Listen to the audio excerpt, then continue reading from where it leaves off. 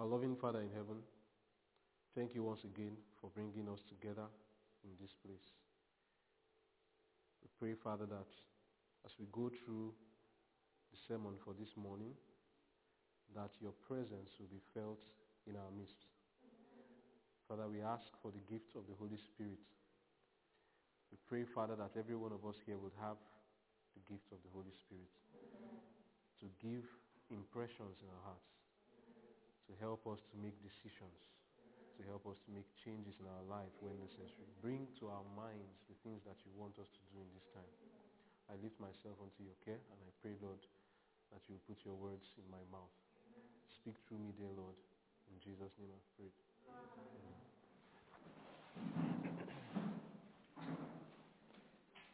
Good morning, everybody.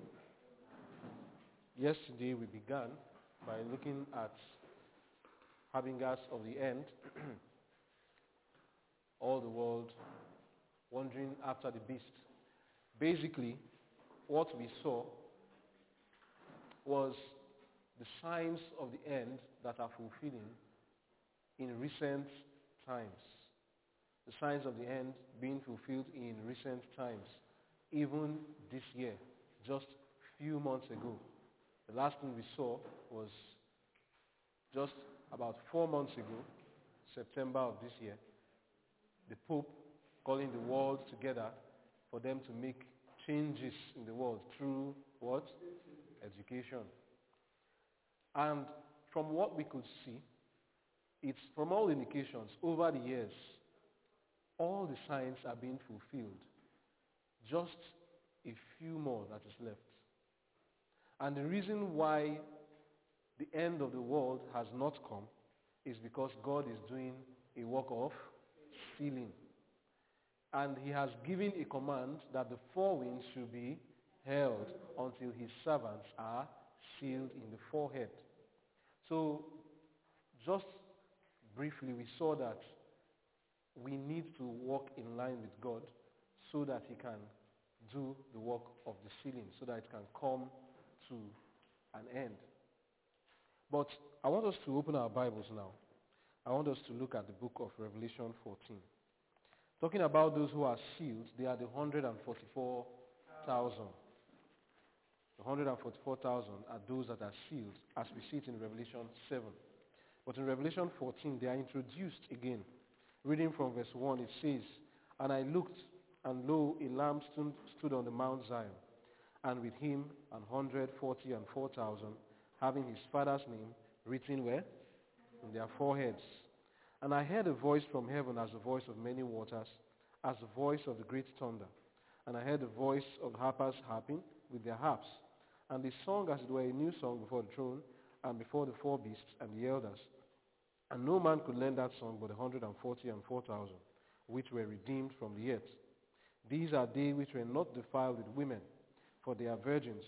These are they which follow the Lamb whithersoever he goeth. These were redeemed from among men, being the firstfruits unto God and to the Lamb. And in their mouth was found no guile, for they are without fault before the throne of God." Now, reading from verse 6 to 14, what do we know is there? Revelation 14, 6 to 14.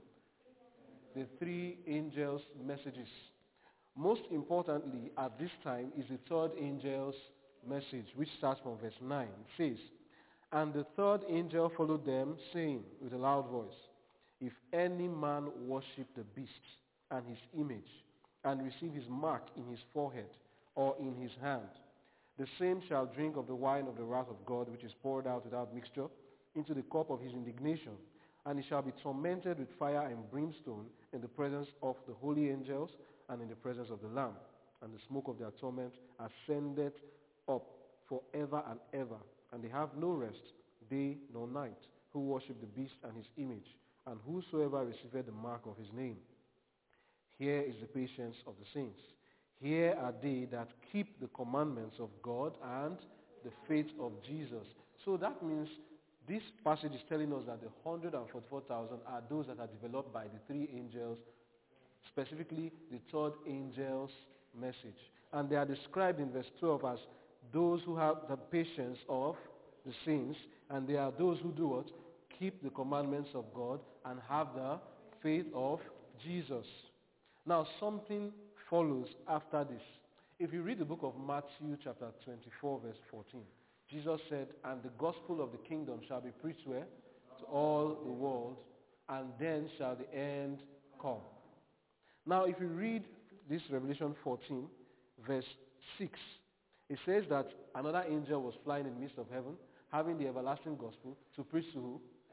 All the world. So that means if you look at this first, second, and third angel's message, that is the message that brings about the end of the world. And we will see it now in this Revelation 14. Jesus said that when this message has had its effect, not just preaching it around the world, but when it creates its effect around the world, then the end will what? Come. In Matthew 24:14, he said it will be preached to all the world as a what? As a witness. That everyone has heard. But then it's not just to be a witness, but it's to develop a people that have the patience of the saints, that keep the commandments of God and have the faith of Jesus. Now let us see in Revelation 14, for you to understand that this is really the message that brings about the end of the world. We'll continue now from verse 13. Verse 13 says in Revelation 14, verse 13, and I heard a voice from heaven saying unto me, write. This is after the third angel's message. It's still part of the third angel's message. Write what? Blessed are the dead which die in the Lord from henceforth. What is that henceforth? From what we have understood. Henceforth means what? From the third angel's message. Yea, saith the Spirit, and that they may rest from their labors, and their works do follow them. And I looked, and behold, a white cloud, and upon the cloud one sat like unto the Son of Man, having on his head a golden crown, and in his hand what? A sharp sickle. So who is this one like the Son of Man? Christ. Jesus Christ. When did he see this? When did he see Jesus Christ coming on the clouds? Just after the third angel's message. He looked and he saw Christ coming holding what? A sharp sickle in his hand. Verse 15 now. And another angel came out of the temple crying with a loud voice to him that sat on the cloud, thrust in thy sickle and reap, for the time is come for thee to reap, for the harvest of the earth is what? Ripe. So after the third angel's message, there is a harvesting work that is done. There is a reaping work that is done. What does this harvest and reaping mean? Let's go to the book of Matthew 13. What does it mean when it says there is a harvest, there is a reaping, the harvest is ripe? Matthew chapter 13. We'll be reading from verse 37. Matthew 13. We are trying to find out in the book of Revelation chapter 14, when it talks about the thrusting of the sickle, the reaping of the earth. What does that mean? The Bible will interpret itself. Matthew 13, reading from verse 37 says, he answered and said unto them, he that soweth the good seed is who? The Son of Man. The field is the world. The good seed are the children of the kingdom, but the tares are the children of the wicked one. The enemy that sowed them is the devil. The harvest is end of the world, and the reapers are the angels. So when we read in Revelation 14 that the time of the harvest is come, and it is time to do what? Reap. Harvest means what? The end of the world. And when did that harvest happen? After the third angel's message. So you see that the third angel's message is the last warning given to the world. And when it has done its work in the world, what is Jesus going to do? He's going to come and reap.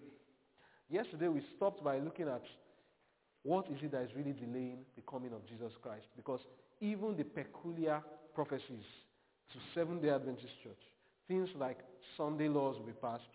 The United States will try to influence the civil authorities in the U.S. to make laws that favor their own dogmas. We see those things are already doing what? Happening. Has the whole world wondered after the beast? Yes, we saw it yesterday. Islam, Jew, and we saw in 1999, the Interfaith meeting, how many religions were represented? 2,000 religions represented, and they decided that the Pope, that time John Paul II, was the what? Spiritual leader of the earth. So those prophecies are already fulfilled as far as Revelation 13 is concerned. And they are already prepared to fulfill the rest of it. And we will see that in our next lecture. They are ready to fulfill the rest of it. But so what is stopping them? God is holding the four winds. Why is he holding it? Why is it that he's not yet ready to reap? And that's what we're going to look at today. We saw that the third angel's message is supposed to develop the 144,000. But because they are not ready, and that is why the four winds are being held. But I want us to read it more in detail here now. What is this seal of God that is placed on the 144,000? It is a settling into the truth. I'm reading from Seventh-day Adventist Bible Commentary, page 968, paragraph 13. It says, "What is the seal of the living God, which is placed in the foreheads of his people? It is a mark which angels, but not human eyes, can read. For the destroying angel must see this mark of redemption. The intelligent mind has seen the sign of the cross of Calvary in the Lord's adopted sons and daughters. The sin of the transgression of the law of God is taken away. They have on the wedding garments and are obedient and faithful to all God's commands." They are obedient and faithful to how much? All of God's commands. When God has seen someone who is obedient and faithful to all his commands, then what happens? His seal is placed on them. So what does that mean? That means we should be studying what? The law of God. Study the commandments of God to know whether you are conforming to the commandments of God. Study it over and over and over again. It's an exhaustless thing. It's something you must use to examine yourself, because that's what God is going to use to judge the world. So it is no wrong thing for you to do if every day all you are studying is what? The law. David said he loves the law of God, and it is his meditation how often? Day and night. It is not only during programs that it is his meditation. It is not only on Sabbath days that it is meditation. The law of God is his meditation how? Day and night. And was it the meditation of Jesus Christ day and night? Yes. It was the meditation of Jesus Christ day and night. So why does Christ delay? I'm reading now from Last Day Events, page 37, paragraph 5. It says, "Had Adventists, after the great disappointment in 1844, held fast their faith and followed on unitedly in the opening providence of God, receiving the message of the third angel, and in the power of the Holy Spirit, proclaiming it to the world." So two things. It's not just to proclaim it, but to do what? Receive it. That receiving, what does it mean? That means allowing it to have its what? Effect in your life. And what is the effect of the third angel's message? It will create that patience in your life, patience of the saints, the faith of Jesus, keeping of the commandments of God. That is the effect of the third angel's message. And assuming they had received it and then proclaimed it to the world, they would have seen what? The salvation of God. The Lord would have wrought mightily with their efforts. The work would have been completed, and Christ would have come to receive his people to their reward. It is not the will of God that the coming of Christ should be thus delayed. Do you want to know the will of God? The will of God is that he should come quickly. It is not his will that we have stayed this long. But we will see now whose fault is it more and more. Last Day Events, page 38, paragraph 1. "For 40 years did unbelief," what else? "Murmuring and rebellion shut out ancient Israel from the land of Canaan. The same sins have delayed the entrance of modern Israel into the heavenly Canaan. In neither case were the promises of God at fault. It is the unbelief, the worldliness, unconsecration, and what? Strife among the Lord's professed people that have kept us in this world of sin and sorrow so many years." Let us examine ourselves now. Are you the one with the unbelief? Is it your unbelief? Is it my unbelief that is stopping the coming of Jesus Christ? Am I worldly in my heart? You know, worldliness is a very broad term. It shows itself in various ways. It shows itself in your hairstyle. It shows itself in your dress. It shows itself in the choice of your career, in the choice of your husband or your wife. It shows itself in your speech. When Peter spoke when Jesus was being tried, and he spoke among the people, they said that his speech was doing what? Betraying him. That he spoke like someone that walked with who? Jesus Christ. And then he started to do what? Curse. To show them that he's not one that walks with Jesus Christ. There's a way we speak that is worldly, and there's a way we speak that people will know that you are of Christ. What is stopping the coming of Christ? Unbelief, murmuring, rebellion, worldliness, unconsecration, strife among the Lord's professed people. And who's that? Seventh-day Adventists. And as if that's not bad enough, we are getting worse and worse by the day. Let me bring it locally now. As at 1999, when Nigeria became democratic, we were not seeing, that was when a tip of the iceberg started with a Seventh-day Adventist as the deputy governor of Abia State. But since then, that leaven, what has it done? It has leavened the whole lump. Now Ebonyi State wants to clamor to become, they want to go into politics. All over, go to the west, go to the north. Everything is happening. If you go to the Middle Belt, even in Jos, Seventh-day Adventists are becoming involved in what? Politics, which is worldliness. And the worldliness is coming where? Into the church. The same music you hear out there, they bring it into the church. They check, they do hairstyles, the dressing. What did I hear when I was in Futo just a few months ago? The song, UEFA Champions League, that they sing, the champions, they have converted it into a choir song now. And they are singing it in church.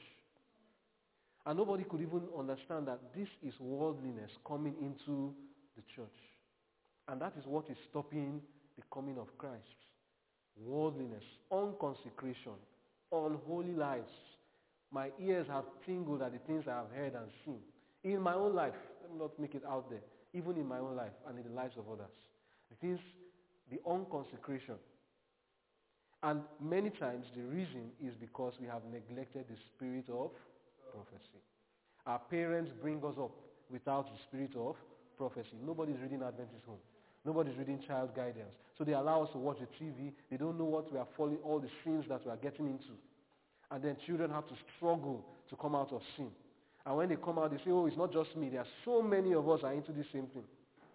Unconsecration, strife among the Lord's people.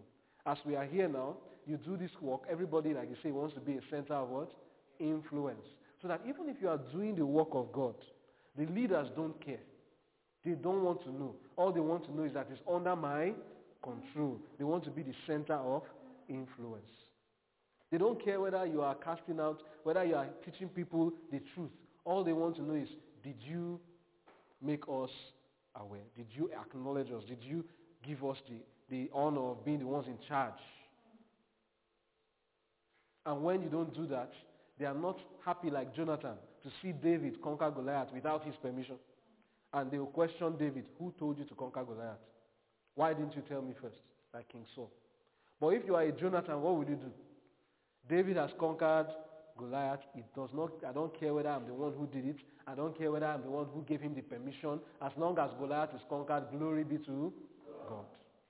But these attitudes are the things that are stopping the second coming of Jesus. And as long as we continue in this unbelief, unconsecration, worldliness, murmuring, rebellion, murmuring at health reform, murmuring at the kind of diet we're supposed to be taking, murmuring that the spirit of prophecy is restricting us to a kind of lifestyle and condemning our worldliness, those kind of murmuring and rebelling, outright rebellion against God, against the spirit of prophecy, which is supposed to be the mark of God's true church. Rebelling against it. How can Jesus come when the church is in this state? Both locally and internationally. How can Jesus come? This is what is delaying Christ coming more. Still on Last Day Events, page 38, paragraph 2. Had the church of Christ done her appointed work, as the Lord ordained the whole world before this as the Lord ordained, the whole world would before this have been warned, and the Lord Jesus would have come to our earth in power and great glory. You can also find that in Desire of Ages, page 633 and 634. So if we had done our work, not just in a change of life, but in preaching the right message, present truth, then Christ would have come. The angels of God, in their messages to men, represent time as what? Very short. And these passages all show that. Thus, it has always been presented to me. It is true that time has continued longer than we expected in the early days of this message. Our Savior did not appear as soon as we hoped. But has the word of the Lord failed? Never. It should be remembered that the promises and threatenings of God are like what? Conditional. God said, I am coming shortly. On what condition? On condition that you also do your part. I'm coming shortly is for whose benefit? For your benefit. But if you don't do your part, if I don't do my part, is he going to come shortly? No. Last day events, page 39, paragraph 1. We may have to remain here in this world because of insubordination.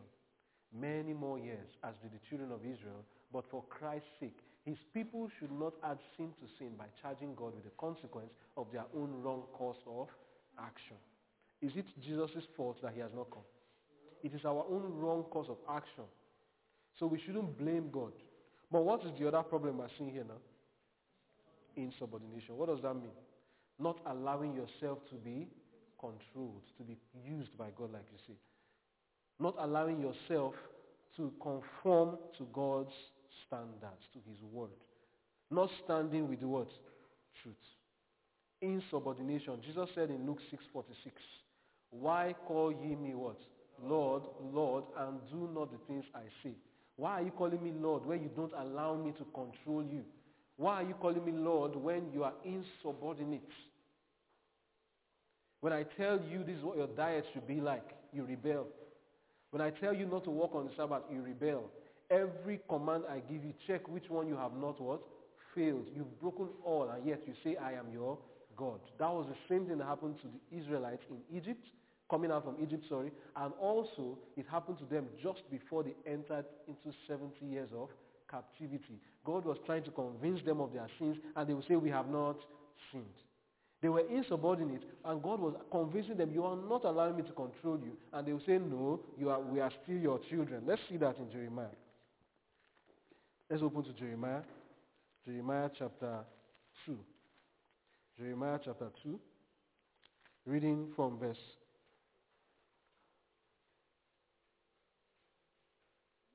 18. God is talking to us as Seventh-day Adventists today. God is talking to us as Seventh-day Adventists today. Jeremiah 2, reading from verse 18. And now, what hast thou to do in the way of what? What have you to do in the way of what? Egypt. What does Egypt represent? Sin. The world. You said what? Bondage. What are you doing in bondage? What are you doing going back to where? Egypt. Going back into sin. What have you to do in the way of Egypt? To drink the waters of Sihor. Or what hast thou to do in the way of Assyria? To drink the waters of the river.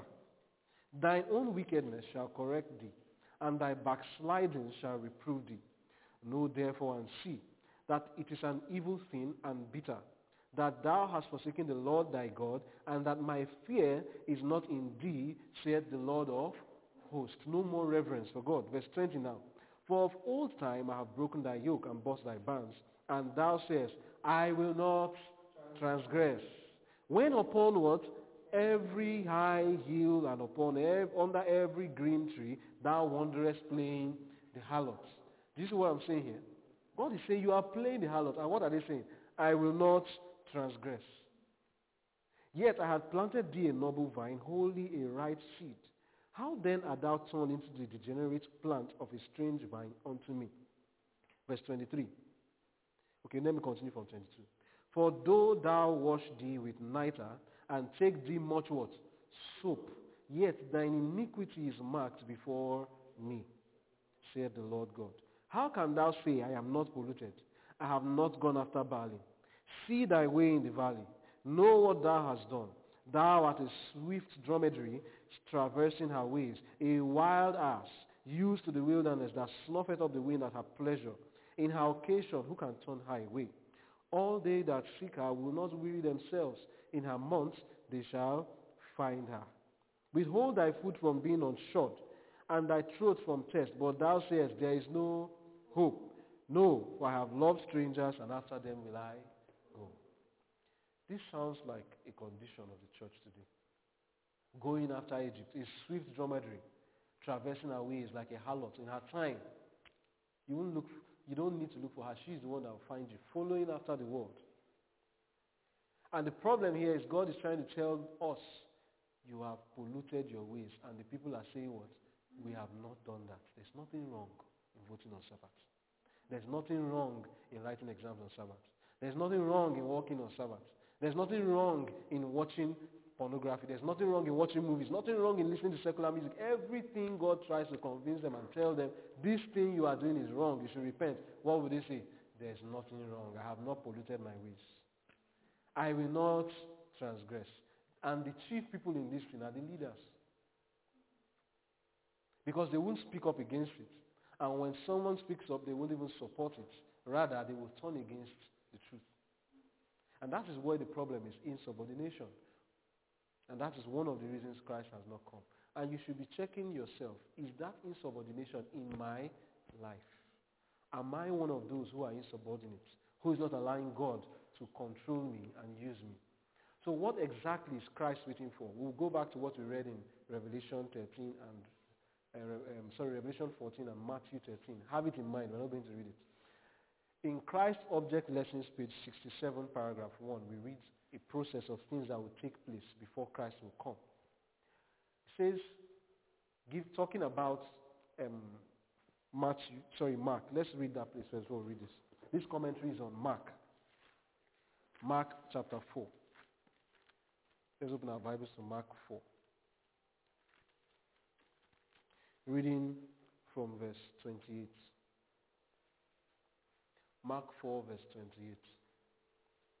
It says, for the earth bringeth forth fruits. We're going to be talking about fruits now. The earth bringeth forth what?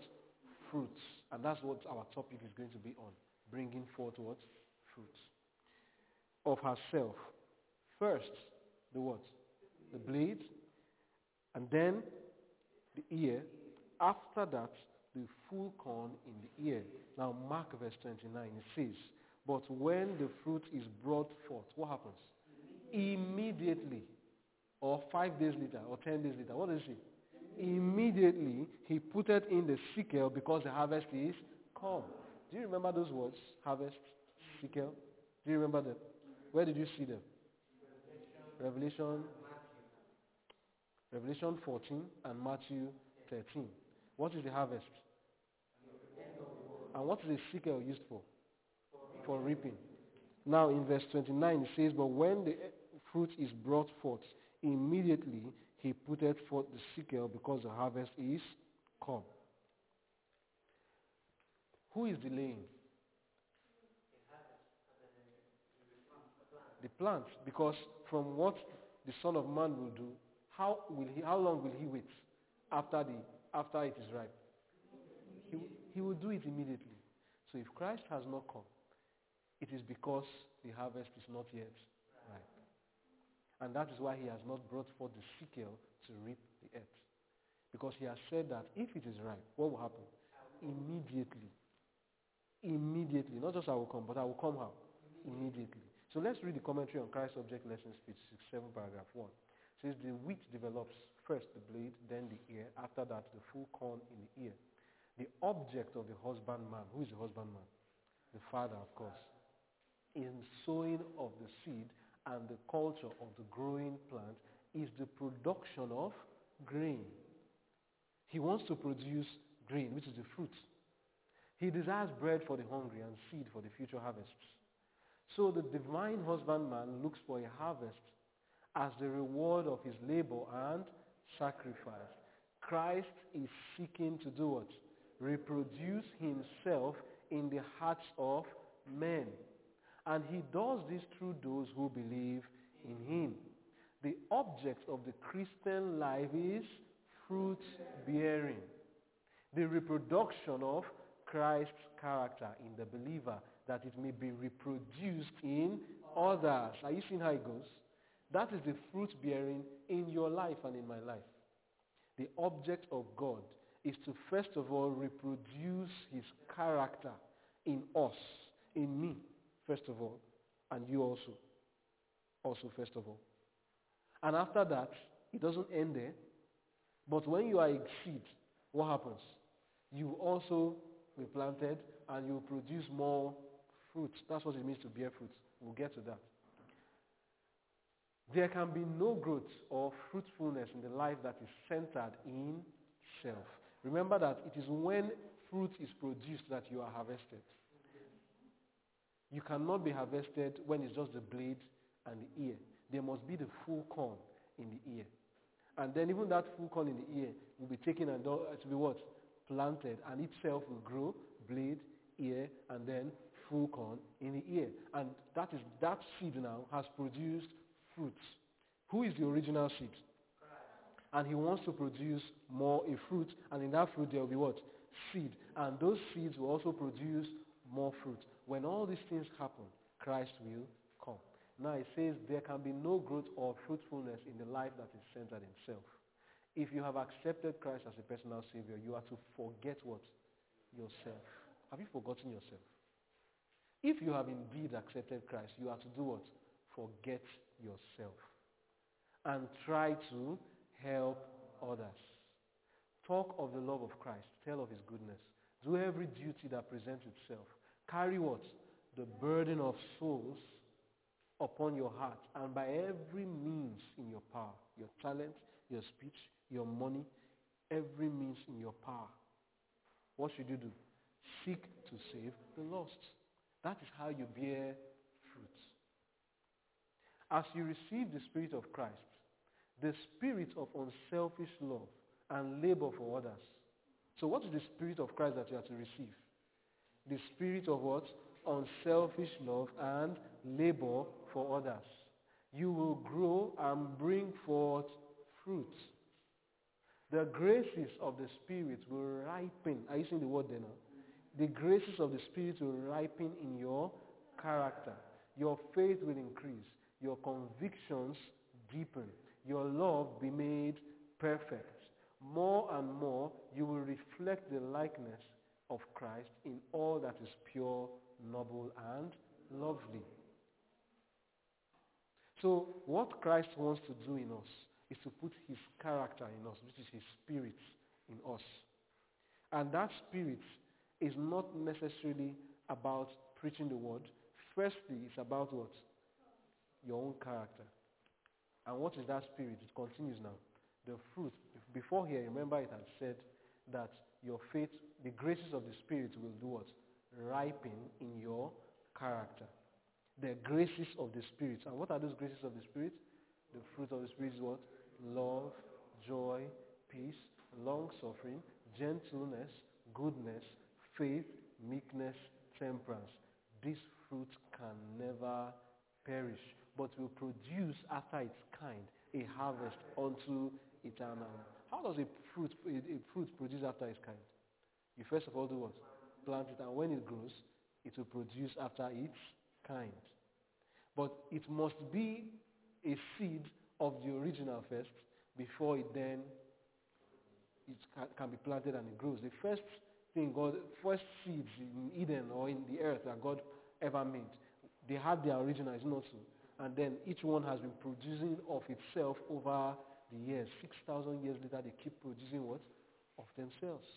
Orange seeds have been producing orange for the past 6,000 years.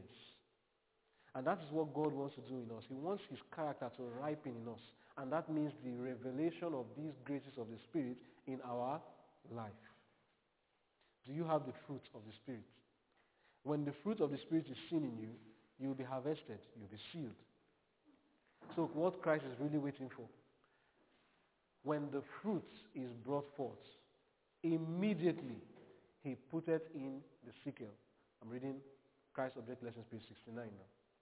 When the fruit is brought forth, immediately he put it in the sickle, because the harvest is come. Christ is waiting with longing desire for the manifestation of himself where? In his church. When the character of Christ shall be perfectly reproduced in his people, then he will come to claim them as his own. So, if he has not come to claim them as his own, what does that mean? His character has not been perfectly reproduced. And what is that character? The fruit of the Spirit, which will reveal itself by also producing fruit after its kind. It is the privilege of every Christian not only to look for, but to hasten the coming of our Lord Jesus Christ, where all who profess his name bearing fruit to his glory. We are going to talk about how to bear the fruit now. How quickly the world would be sown with the seed of the gospel. Quickly, the last great harvest will be ripened, and Christ will come to gather the precious grain. But that means it's in my hands to hasten the coming of Jesus. It's in your hands too. Depends on the choice you make.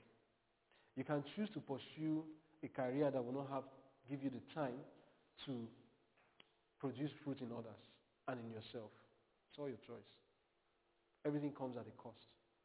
You can choose to get so busy making money that you don't have time to be busy winning souls for Christ, like it says here. It's all your choice to hasten Christ's coming or not. Desire of Ages, page 633. By giving the gospel to the world, it is in our what? Power. It is in whose power?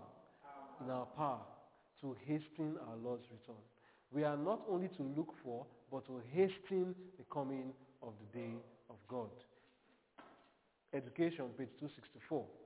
He has put it in our power through what? Cooperation with him to bring this scene of misery to an end. Is our world a scene of misery? The very fact that as you are seated here, let me remind you, there's a possibility that you are going to die today. There's a possibility that you are going to get cancer. If you like, say over my dead body, you're not the first. Many people have said over my dead body, and they still got it. There's a possibility that you are going to have an accident. There's a possibility that you'll be in a vegetable state. There's a possibility that it may not be you, or it may be your child. This world is indeed a scene of what? Misery. And it's in whose hands to bring it to an end? The very fact that it's a possibility, it's actually a possibility that such a thing can happen, should already make us get tired of this world and bring an everlasting solution to this misery. So instead of, some people say we want to solve the world's problem, and the world's problem is petroleum and this and petroleum, the world's problem. Climate change, is that the world's problem? When you see that there's one button that if you press it and all these things will be solved, why are you touching petroleum? As if petroleum is going to solve the problem that the aggressive man has. If there's so much oil in the world, does it change the fact that there will still be an alcoholic? Does it change the fact that there will still be sickness? And there will still be people who kill each other? There will still be earthquakes and pestilences? Does it change that? No. The only lasting solution to the misery of this world is the second coming of Jesus Christ. And if you want to solve the world's problem, then what should you do? Hasten the coming of Jesus. So you should decide and say, since I see that not only, even if all these problems were not there, like you now be like Solomon, what does it profit me if after all I do in this world, I am still going to do what? Die. Have you ever thought of that before? Solomon said, I got me houses. I planted me vineyards. I got me men singers and women singers. I built me pools and everything his eyes lusted after, he got it. But what did he see? That everything was what? Vanity. But why was he saying it was vanity? He looked at it from afar. He said, the fool is foolish. But at the end of the day, I am going to die like the fool. So what is the difference between the wise man and the fool? No difference. In your lifetime, you are mocking the fool. Look at you, you are a foolish man. You don't know how to farm. You don't know how to organize yourself, this and that. And you say, yes, I'm foolish, but after everything, two of us are going to end up in the same place. So what's the point in all your wisdom, in all your technology, computer, you know all knowledge of sciences, you know it, but yet it cannot save you from death. Even though you enjoy yourself in this life, your misery will be greater when you think that all this my wealth, I'm going to leave it and I will do what? Die, and I cannot take it with me. Not one drop of your wealth can you take with you. And your misery is even greater now that you understand that. So even if the world was a good place to live, death alone is something that should give us worries in our mind. If you are not the thoughtful type, it may seem to you as if there's no big deal in death. But when you come close to it, you will understand that there's a big deal in it. When your life is before you are about to be taken away, even if it's suddenly or through a sickness that you see is taking your life away, then you will see that you don't want to die. Now it may look to you as if there's no big deal in death, but when it does come to you slowly or suddenly, you will see what your reaction will be like. And you will know that life is actually a precious thing. There's no point in living when we know it is going to end, in my opinion. What's the point in living when I know I'm going to die? Why don't it just come now? But then there's hope. And what is that hope? I can use this life and trade it to get what? Eternal life. That is the only use this life has. It has no other use. It's useless. Useless. This life is out. Useless. I don't know how else to say it. Please read this power 2 or 3 or whatever. Very, very useless. Except you use it to trade for what? Eternal life. That's the only use this life has. If you use it wrongly for your pleasures, to enjoy yourself, you are wasting your life. And you will lose it here. You will have spent it and then it will end here. But you can invest it. Invest your life and you will get good returns. And what is the good returns? Eternal life. If there's one thing you get, remember that you can trade this life for what? Eternal life. And that's what Christ wants us to do.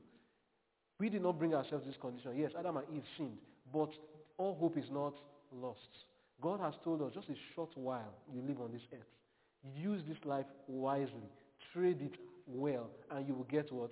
Eternal life. It's our privilege. It's our power to bring an end to this misery of a life and bring in something, let something be ushered in that is better than what we have now. So who are these people that we read about here that would reflect, perfectly reproduce the character of Christ? We've seen it before. But let us just read here now from Review and Herald, March 19, 1889. It says, the signet of heaven. John saw a lamb on Mount Zion, and with him 144,000, having his father's name written in their foreheads. They bore the signet of heaven. They did what? The signet of heaven. And next it says, they reflected the image of God. So who are these people that Christ is waiting for to reflect his character? It is those people, the 144,000. They reflected the image of God. They were full of light and the glory of the Holy One. If we would have the image and superscription of God upon us, what's the condition? We must do what? Separate ourselves from what? All iniquity. That's the reason why we are still going to study what all iniquity is. What tells us iniquity? Romans 7. The law revives, and then what happens? Sin also revives. When you know the law, then you will know what iniquity is. So we'll take our time to study again what is iniquity. What is the law of God? How can we get the victory over sin? Because if we must reflect the image of God, we must separate ourselves from all iniquity. And remember that it's in this separation of yourself from all iniquity that you are now harvested, and when you are harvested, then what happens? You've done your part at least to hasten the coming of Christ. And you've helped yourself. That's the best help you can do to yourself. We must forsake every evil way, and then we must trust our cases in the hands of Christ. While we are working out our own salvation with fear and trembling, God will do what? Will work in us to will and to do of his own good pleasure. This is what we are supposed to be doing. So now, these fruits that is being said that we should bring forth, how? We want to study. How do we bring forth fruit? In the morning devotion, somebody mentioned something about it in brief, but we'll go deeper into it. John chapter 12. John 12, we'll be reading verse 24. John 12, verse 24. How do we bring forth fruit? Because you know that it is when you bring forth fruit that you are what? Harvested. Verily, verily, I say unto you, except a corn of wheat fall where? Except a corn of wheat fall into the ground and die, it abideth alone. But if it dies, it bringeth forth what? Much fruit. And what is Christ waiting for? For you to bring forth much fruit. The way he also brought forth much fruit. You see, when we read Revelation 14, the third angel's message, telling us that here are those here is the patience of the saints. Here are those that keep the commandments of God and have the faith of Jesus. Who is that describing actually? Who is patient? Who keeps the commandments of God? Who is the chief of that? Jesus Christ himself. He kept all his Father's commandments. He had that patience. And even the faith being referred to there is what? The faith of Jesus. So in other words, the third angel's message develops a people that are exactly like who? Jesus. Because that character described there, the patience of the saints, keeping the commandments of God, and having that faith of who? Jesus. Who is he actually? Who are those people like? They are reflecting perfectly the image of Jesus Christ. The third angel's message.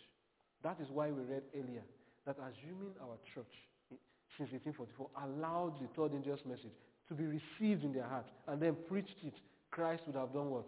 Come. Because if they had received it, they would have had the patience of the saints. They would have kept the commandments of God and had the faith of Jesus. They would have perfectly reproduced the image or the character of Jesus Christ or of God. Now we are reading here, how are we to do that? It says, except a corn of wheat falls into the ground and dies. In other words, the condition for bringing forth fruit is that you must fall into the ground and die. That is how you can bring forth much fruit. But let me read the commentary.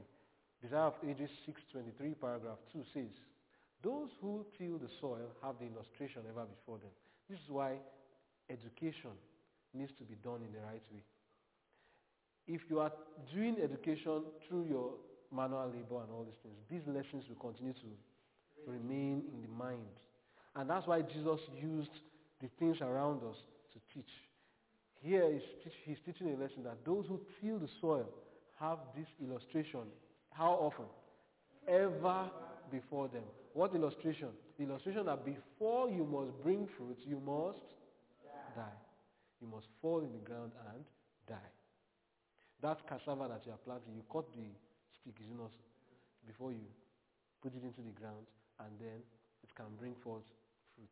The good seed, even as good as it is, if it chooses to preserve itself, can it bring any fruit? But for it to bring fruit, what must it do? Fall in the ground and die. And when it dies, what happens? It can bring forth much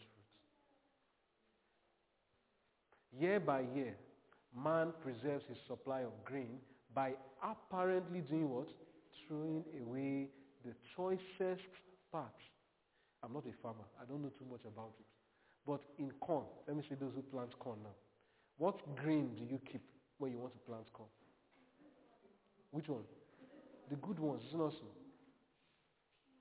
And then, after keeping it, do you eat it? Do you eat the good one? Rather, what do you do with that good one? It's the one that you do what? Throw away. And when you throw it away, what happens?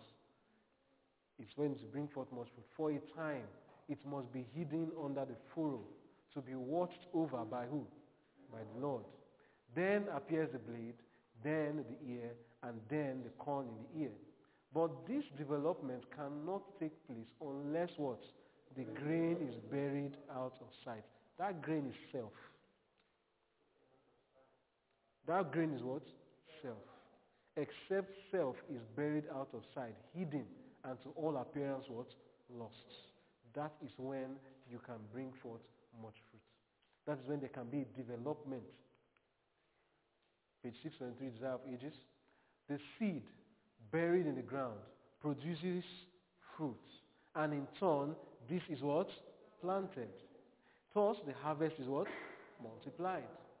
So, the death of Christ on the cross of Calvary will bear fruit unto eternal life. The contemplation of this sacrifice will be the glory of those who, as the fruit of it, what is that it? The death of Christ. Those who are saved are the fruit of what? The death of Christ. They are the fruit of Christ being buried in the ground, and then he brought forth much fruit. The death of Christ is what brings people to be saved today. And remember that when more seed is brought out, then it is buried in the ground and produce much fruit. And then those ones that are brought out, what do? They in turn do what? They are planted too. So that means they also must also, and then bring forth much fruit. And when they bring out fruit, then what will happen again? Those ones too must die and continue to until the soul multiplied. The grain of wheat that preserves its own life can produce what? No fruit. Self-preservation does not produce any fruit. Christ could, if he chose, save his life himself from death. But should he do this, he must abide alone. He could bring no sons and daughters to God. Only by yielding up his life could he impart life to humanity. Only by falling into the ground to die could he become the seed of that vast harvest. The great multitudes that out of every nation and kindred and tongue and people are redeemed to God. And by the way, this is not just talking about evangelism. Remember that you must be a seed exactly of the original, which is the Spirit of Christ, fruits of the Spirit, love, joy, peace, patience, kindness, goodness, meekness, faithfulness, self-control. All those things must be in you. And then when it is in you, you can then produce a fruit after the same kind. With this truth, Christ connects the lesson of what? Self-sacrifice. That all should learn. He that loveth his life shall lose it, and he that hateth his life in this world shall keep it unto eternal life.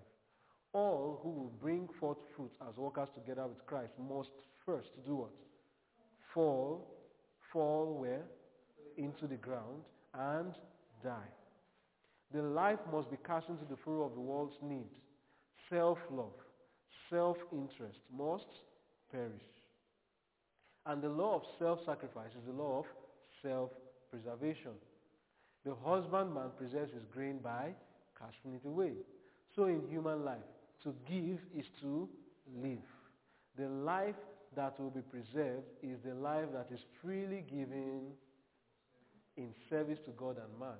Those who for Christ's sake sacrifice their life in this world will keep it unto eternal life. So, will you sacrifice your life in this world? Do you know how you sacrifice your life? I beseech you, therefore, brethren, by the mercies of God, that you do what? Present your bodies as a living, not a dead sacrifice now. Holy and acceptable unto God, which is your reasonable service. And be not conformed to this world, but be what? Transformed by the renewing of the mind. That is Romans chapter 12, right? Verse 1 and 2.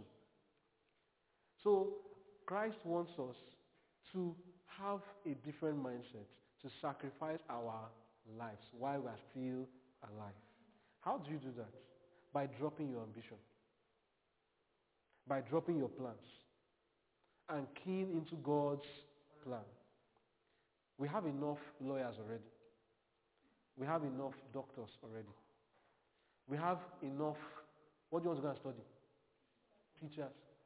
What we need now are people that will give their lives in service for God. Preaching the word of God. And bringing forth much fruit in their own lives and in the lives of others. You know very well, as when you go to school, you do not have many people. The schools of today were not made to prepare you to be like Jesus Christ. True or false? Did they open it so that they can reproduce the character of God in you? The schools were not opened so that they can reproduce Christ's character. It was opened for your selfish interests. For you to go there, learn something that when you come out, you will get honors and you will have a means to make what? Money. And that is living for self. But God wants us to live for Him. That is the self-sacrifice now. That you drop your plans, drop your ambitions, and say, I'm giving my life to God to be used by Him, to do what He wants. And that's how Christ wants you to give yourself to Him. That is the way you put yourself what? In the ground, in the furrow. And then you are watched by God and He produces fruit through you. Page 83, Desire of Ages, paragraph 4. We're going into another phase now. We've talked about how to produce fruit. But there's something else that I want us to take note of. I was listening to Norman McNulty and he mentioned this. And really I thought about it. We know it, many of us. But how many of us really do it? Perhaps let us start today to do this thing that we've heard so many times. Desire of Ages, page 83, paragraph 4. It will be well for us to spend a thoughtful hour. How often? Each day. In contemplation of the life of Christ. We should take it what? Point by point. And let the imagination grasp its scene. Especially the closing ones. As we thus dwell upon His great sacrifice for us, remember we just saw now that we must make what? Sacrifice of our own lives. This is the reason why contemplating the life of Christ is important. It helps you to bring forth much fruit because when you contemplate it, you behold what? The great sacrifice for us.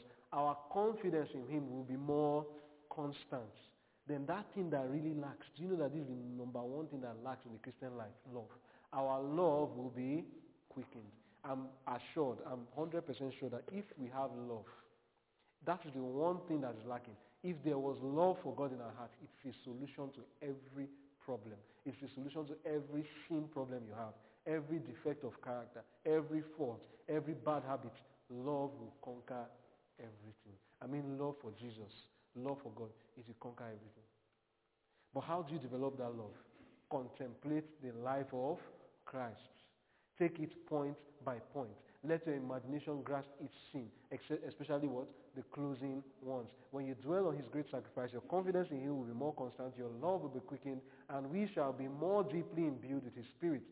If we will be saved at last, we must learn the lesson of penitence and humiliation at the foot of the cross. So when we look at the life of Christ, what do we see? Take note, you see the death of Christ. Contemplate what? The life of Christ. In other words, you start from before He was incarnated and know who He was. Then think about the fact that He was now brought down to this earth as a what? Baby. What kind of family was He in? What kind of life did He live as a baby, as a child? Then think about it. Growing up, how was His life? Then after that, what kind of life did He live as an adult? And then think of His death. That is what will help you to have that confidence in Him and have that love that will be quickened and be deeply imbued with His Spirit. So let's see now from the spirit of prophecy, what do we see when we contemplate the life of Christ? Testimonies, volume 1, page 160, paragraph 2. Here's what you see. Do you talk about self-denial? What did Christ give for us? When you think it hard that Christ requires how much? All. Go to where? Calvary. And weep there over such a thought. Behold the hands and feet of your deliverer, torn by the cruel nails, that you may be washed from your sin by His own blood. And yet, you dare say that Christ is requiring too much from you when He tells you to change your diet, to change your dress, to change this and change that. And then you say Christ is requiring too much. Is He asking too much? When He tells you to drop your ambition and follow me, is He requiring too much? You may say so, but just as soon as you go and look, you think of what Christ had to pass through for us in Calvary, and then you see His hands and feet in your imagination. All thoughts that He's requiring too much from you will do what? vanish away. Testimonies, volume 1, page 170, paragraph 3 said the angel, Jesus left a bright track for you to follow. Tread closely in his footsteps. Share his life of self-denial, his self-sacrificing life, and inherit with him the crown of glory. So when you contemplate the life of Christ, you see self-denial, and you see what? Self-sacrifice. And that is the track he left for us to what? To follow. Are you following that life of self-denial and self-sacrifice? If Jesus went to study medicine, who would have been a better doctor than himself? Anyone? He didn't study it, yet he was healing more people than the doctors could do. If he was to study law, would he be better than the Pharisees? Even though he didn't study it, was he better than the Pharisees? He was still better than them. Do you know that at the end of the day, when you study your Bible, you are studying all those things, and you are going to be better than the world. You are studying zoology, you are studying botany, you are studying physiology, you are studying even psychiatry, all those things, and you will be better than those who are studying it in the worldly schools. See, Christ is not calling you to a life of illiteracy. He is not calling you to a life of dumbness. He's calling you to intelligence, a higher intelligence than anything the world can offer. And many of us who are here are examples of that intelligence. I can tell you that I knew very little until I started to study my Bible. And others who are here, like Ken will say, some of us have not been to the universities, but yet you can see that when you stand with people who have even gone to the university, they even ask you, sorry, what's the meaning of that word you just said? They have to carry a dictionary. Not because they are even trying to bamboozle anybody with big words, but because in the world, they are really not teaching them anything. They are really not teaching them anything. So Christ is not calling us to a mediocre life, actually. When you sacrifice yourself and allow him to control, then you will understand that God is indeed omnipotent, omniscient, and omnipresent. He will teach you things that the world does not know. And you'll be wiser than your teachers. So don't think that when he's asking you to sacrifice your life and give it to him, he wants to make you mediocre. No, don't think that. That's not what he's trying to do. He's actually trying to make you better. Trying to make you more intelligent. So he left a bright track for us. And in that track, we see he also was taught by God, and he could stand with the Pharisees, and they couldn't gainsay anything he said. Doctors, the woman who had the issue of blood, 38 years, the Bible said she had been from one physician to another, and what happened? She couldn't get healing. But when she came to Jesus, what happened? She was cured of her illness by a man who did not study where? In the schools of the world. We have someone of that example, I think Mammon Wilson, who didn't go to school, but yet cures people of cancer that the world says cannot be cured. Let's go on. What do we see when we contemplate the life of Christ?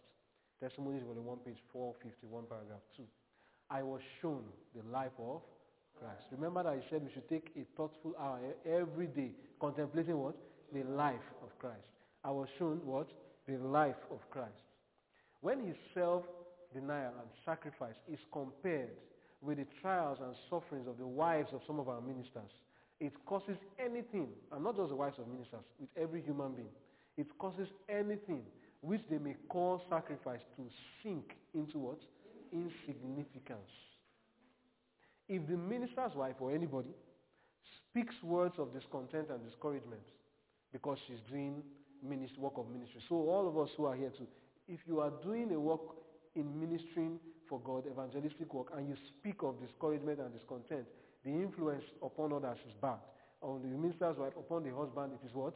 Disheartening, and tends to cripple him in his labor, especially if his success depends upon surrounding influences. Must the minister of God in such cases be crippled or torn from his field of labor to gratify the feelings of his wife, which arise from an unwillingness to yield inclination to duty? The wife should conform her wishes and pleasures to duty and give up her selfish feelings for the sake of Christ and the truth. So why I'm reading this is not necessarily for the minister's wife, but for you to understand that in contemplating the life of Christ, anything you call sacrifice will sink into what? Insignificance. Christ, page 240, Testimonies, volume 1. Christ demands how much? All. If he required less, his sacrifice was too dear, too great to bring us up to such a level. Our holy faith cries out what? Separation. We should not be conformed to the world or to dead, heartless professors. Be ye transformed by the renewing of the mind. This is a self-denying way. And when you think that the way is too strict, that there's too much self-denial in this way, when you think like that, in this narrow path, the self-denial is too much. When you say, how hard to give up all, ask yourself the question, what did Christ give up for me? And that's the reason why you should spend a thoughtful hour each day contemplating what? The life of Christ. So what did he give up for us? It says this question, that is what Christ gave up for us, this question puts anything that we may call self-denial in the shade. Behold him in the garden, sweating great drops of what? Of blood. A solitary angel is sent from heaven to strengthen the Son of God. Follow him on his way to the judgment hall, while he is derided, mocked, and insulted by that infuriated mob. Behold him, clothed in that purple kingly robe. Hear the coarse jest and cruel mocking. See them place upon the noble brow the crown of thorns, and then smite him with a reed, causing the thorns to penetrate his temples, and the blood to flow from that holy brow. Hear that murderous throng, eagerly crying for the blood of the Son of God. He is delivered into their hands, and they lead the noble sufferer away, pale, weak, and fainting to his crucifixion. He is stretched upon the wooden cross, and the nails are driven through his tender hands and feet. Behold him hanging upon the cross, those dreadful hours of agony, until the angels veil their faces from the horrid scene, and the sun hides its light, refusing to behold. Think of these things and then ask, is the way too straight? No, is the answer. It is not too straight. Whenever you think that Christ is requiring things from you that are difficult, and you think the way is too narrow, and the path is too self-denying, I have to give up this, I have to give up that, I'm giving up almost everything. When you think of that, ask yourself, what did Christ give up for you? He left the glories of heaven, right? And you perhaps do not understand what that means, and that's why you don't even know what to compare yourself with. He left the glories of heaven where angels worship him on a daily basis, on a moment basis, every second. He left a place where all is joy and peace. But you have just one small comfort in your house. Mattress, chairs that are just made of foam and wood. And you find it difficult to leave your career or to leave that house or to leave that food or whatever it is God is asking you to leave for his sake. But how much do they live in comparison to what you have to live? There's no comparison. It's as comparing vapor to material things. It's as if you are comparing something that cannot even hold. It's not tangible when compared with what Christ left. What you are living cannot even be held in the hand. It's not tangible. And yet you find it hard to live these things. What is your life? Have you come to a point where you understand that your life is actually worthless except it's hidden with Christ? The things that you hold on to in this world, what are they really? Are they not things that perish with the using? Of course, they are. And you find it hard to live these things. And that is the reason we are told to contemplate the life of Christ. How often?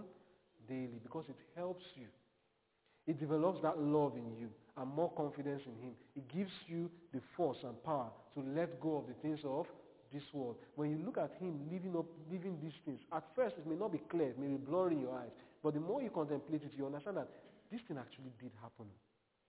If I really had the glories of heaven and I was receiving worship on a daily basis, having all that I need at my own disposal, would I really leave it to come down to die and suffer for some people, live a life of suffering, self-denial, sacrifice, privation, poverty, just because I want to save some people that really don't have any benefit in it?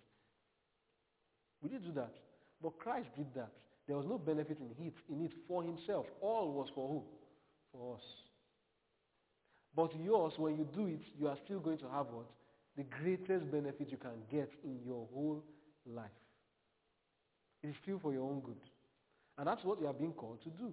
To trade something that is useless for something that is what? Useful. And yet, it's really a surprise that many still hold on to the earthly crown. God is displeased, page 370 of Testimony Volume 1. He is displeased with the lack of self-denial in some of his servants. They have not the burden of the work upon them. They seem to be in a death-like stupor. Angels of God stand how? Amazed and ashamed of this lack of self-denial and perseverance. While the author of our salvation was laboring and suffering for us, what did he do? He denied himself, and his whole life was one continued scene of what? Toil and privation. He could have passed his days on earth in ease and plenty and appropriated to himself the pleasures of this life, but he considered not his own convenience. He lived to do others what? Good. He suffered to save others from suffering. Can you suffer to save others from suffering? That is the dying. That is the putting into the ground. And then what? Dying to bring forth much fruit. And unless you are contemplating the life of Christ, you will see no need to do such a thing. Many of us say we believe in Jesus, but we've not even understood who Jesus is. If you really believed in him, it will not be a difficult thing for you to make these sacrifices. Continuing, it says, he endured to the end and did what? Finished the work which was given him to do. All this was to save us from ruin. And now, can it be that we, the unworthy objects of so great love, will seek a better position in this life that was given to our Lord? Many of us are seeking a better position than that which was given to our Lord. And that's why we have ambition. And the position our Lord had was to suffer because he was trying to save what? Souls. And many of us don't like that position. We are seeking a better position. Every moment of our lives, we have been partakers of the blessings of his great love. And for this very reason, we cannot fully realize the depths of ignorance and misery from which we have been saved. Can we look upon him whom our sins have pierced and not be willing to drink with him the bitter cup of humiliation and sorrow? Can we look upon Christ crucified and wish to enter his kingdom in any other way than through much tribulation? And truly, many of us want to go to heaven without tribulation. When our master entered in with what? Much tribulation. And many of us run away from it. When you see your master, if you understand what that means, in any place that someone is brought up properly, if you see your master, you go to learn work, and your oga is doing a work that is maybe in your eyes humiliating, are you going to do that work too? Are you supposed to do that work? If you are his servant, you are learning work. Who is the person that is supposed to go and buy all the stuff when you are learning work? Maybe a tailor. Go and buy bottle. Go and buy zip. Go and buy material. Is it your master that will do that? Fine. If he has done it, are you above that work? Can you be above a work that your master is doing? If you say you won't do it, that means you are the one that is the master now. But are we the master? Jesus is the master. And he has done a work that if we must be his servants, the only way you can show that you are his servant is by coming down to do the same work that your master did. As long as he has done it, you are bound to do it. If he entered in through much tribulation, then you must also enter in through much tribulation. But that does not mean you're going to start looking for tribulation. Don't worry, don't bother yourself. You won't find it. All you need to do is keep God's commandments. And what will happen? Tribulation will come. It's something that naturally comes with keeping God's commandments. Naturally. As long as he insists on conscientiously keeping God's commandments, what follows with it? Tribulation. If you don't have tribulation, you are not conscientiously keeping God's commandments. So what we are looking at here is how to reflect the image of Jesus. You know, even on the cross, did Jesus reflect that patience? How? In Hebrews 12, reading verse 1 and 2, what do we hear? It says, who for the joy that was set before him, what did he do? Endured the cross and did what? Despised the shame and is set down at the right hand of the throne of God. So endurance needs what? Patience. So Christ had to endure, and you also will have to do what? Endure. Testimonies, volume 1, page 150, paragraph 4 says, said Jesus, love one another as I have loved you. How much? His love cannot be told. He left the glory that he had with the Father before the world was. He was wounded for our transgressions. He was bruised for our iniquities. The chastisement of our peace was upon him, and with his stripes we are healed. He patiently bore every indignity and scorn. The patience of the saints, right? How do you get that patience? Somebody must do something to you that requires patience, no? So Christ, what was done to him? Indignity and scorn. And that was a time for him to learn what? Patience. Some of us, some of our friends now, and some of you in the future, would pass through this indignity and scorn. That's not the time for you to be complaining about your parents, or about your siblings, or about your boss, and how they are doing this and that to you. That is a time for you to develop what? The patience of the saints. By not breaking God's commandments in that time when you are being tried sore, when you are called names because of the right thing that you are doing. That's not a time for you to be pointing fingers and complaining, but rather it's a time for you to do what? Develop the patience of the saints. And when it comes to bodily affliction, then you do what? You endure it too. Have patience. And that is the faith of Jesus. What was the faith of Jesus? In that he looked, that's what they say, the joy that was what? Set before him is what made him to endure. So he had faith, and that's why he had the patience. The faith that Jesus had made him to what? Patiently endure the pain and the scorn and the ridicule. First of all, what did he have? Faith. So the only reason you can bear all those things is because you have what? Faith. When you have that faith that Christ is going to give us a reward, or that in doing this I am hastening the coming of Jesus Christ. You have that faith. It makes you to do what? Endure patiently. And remember that it is the keeping of the commandments that even brings you into such a position in the first place. So you see the three things embedded in the life of Christ. What is it that made them to kill Jesus? John 7:7. He said to his brothers, the world cannot hate you, but me it hated because, what did I do? I testify that his deeds are what? Evil. How did he testify? With his character and with his words. His character was testifying by keeping the commandments. He testified that the deeds of this world were what? Evil. So he kept the commandments. And then he had faith when he was on the cross that this thing he was doing in dying for the sins of men was going to bring forth much fruit. And so it led him to what? Endure. And that is what we must have. The third angel's message is supposed to develop these things in us. The commandments of God, the patience of the saints, and the faith of Jesus Christ. He patiently bore every indignity and scorn. Behold his agony in the garden when he prayed that the cup might pass from him. Behold his sufferings on Calvary. All this for guilty lost man. And Jesus says, love one another as I have loved you. How much? Well enough to give your life for a brother.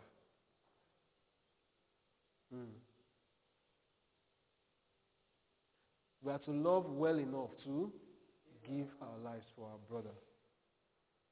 But has it come to this that self must be gratified and the word of God neglected? The world is their God. They serve it, they love it, and the love of God has departed. If you love the world, the love of the Father is not in you. Do you want to gratify self? Are you living to gratify self at the expense of living for Christ? This is what is delaying the coming of Jesus Christ.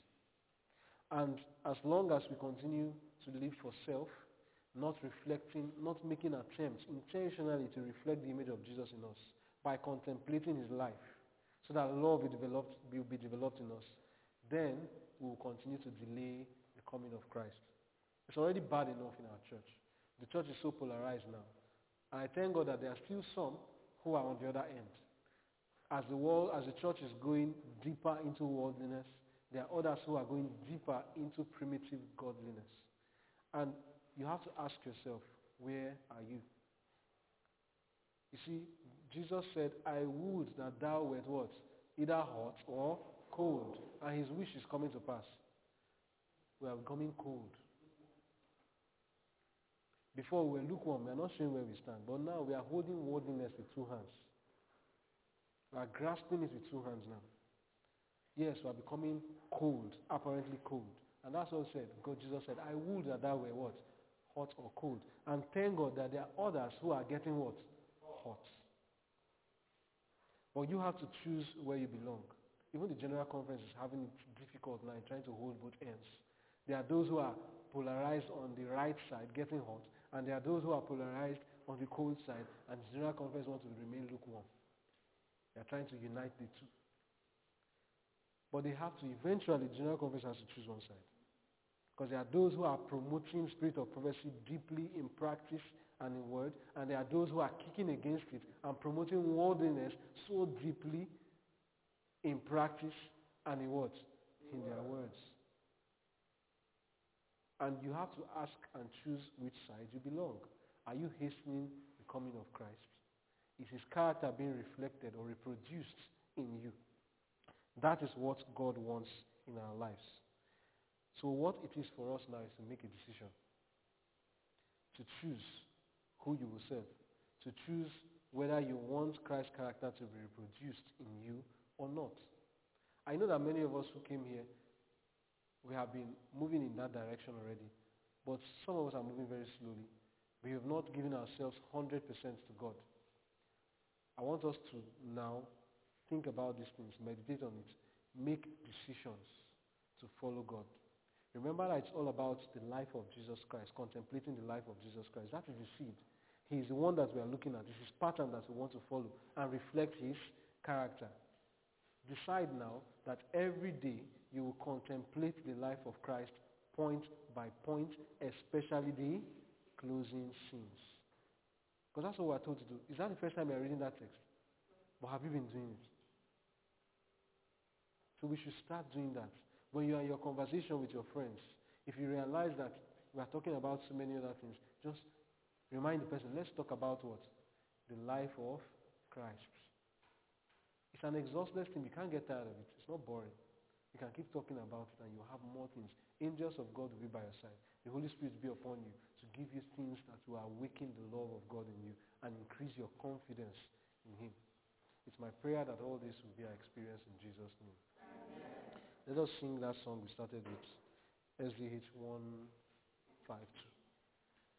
Tell me the story of Jesus. 152. Let's rise.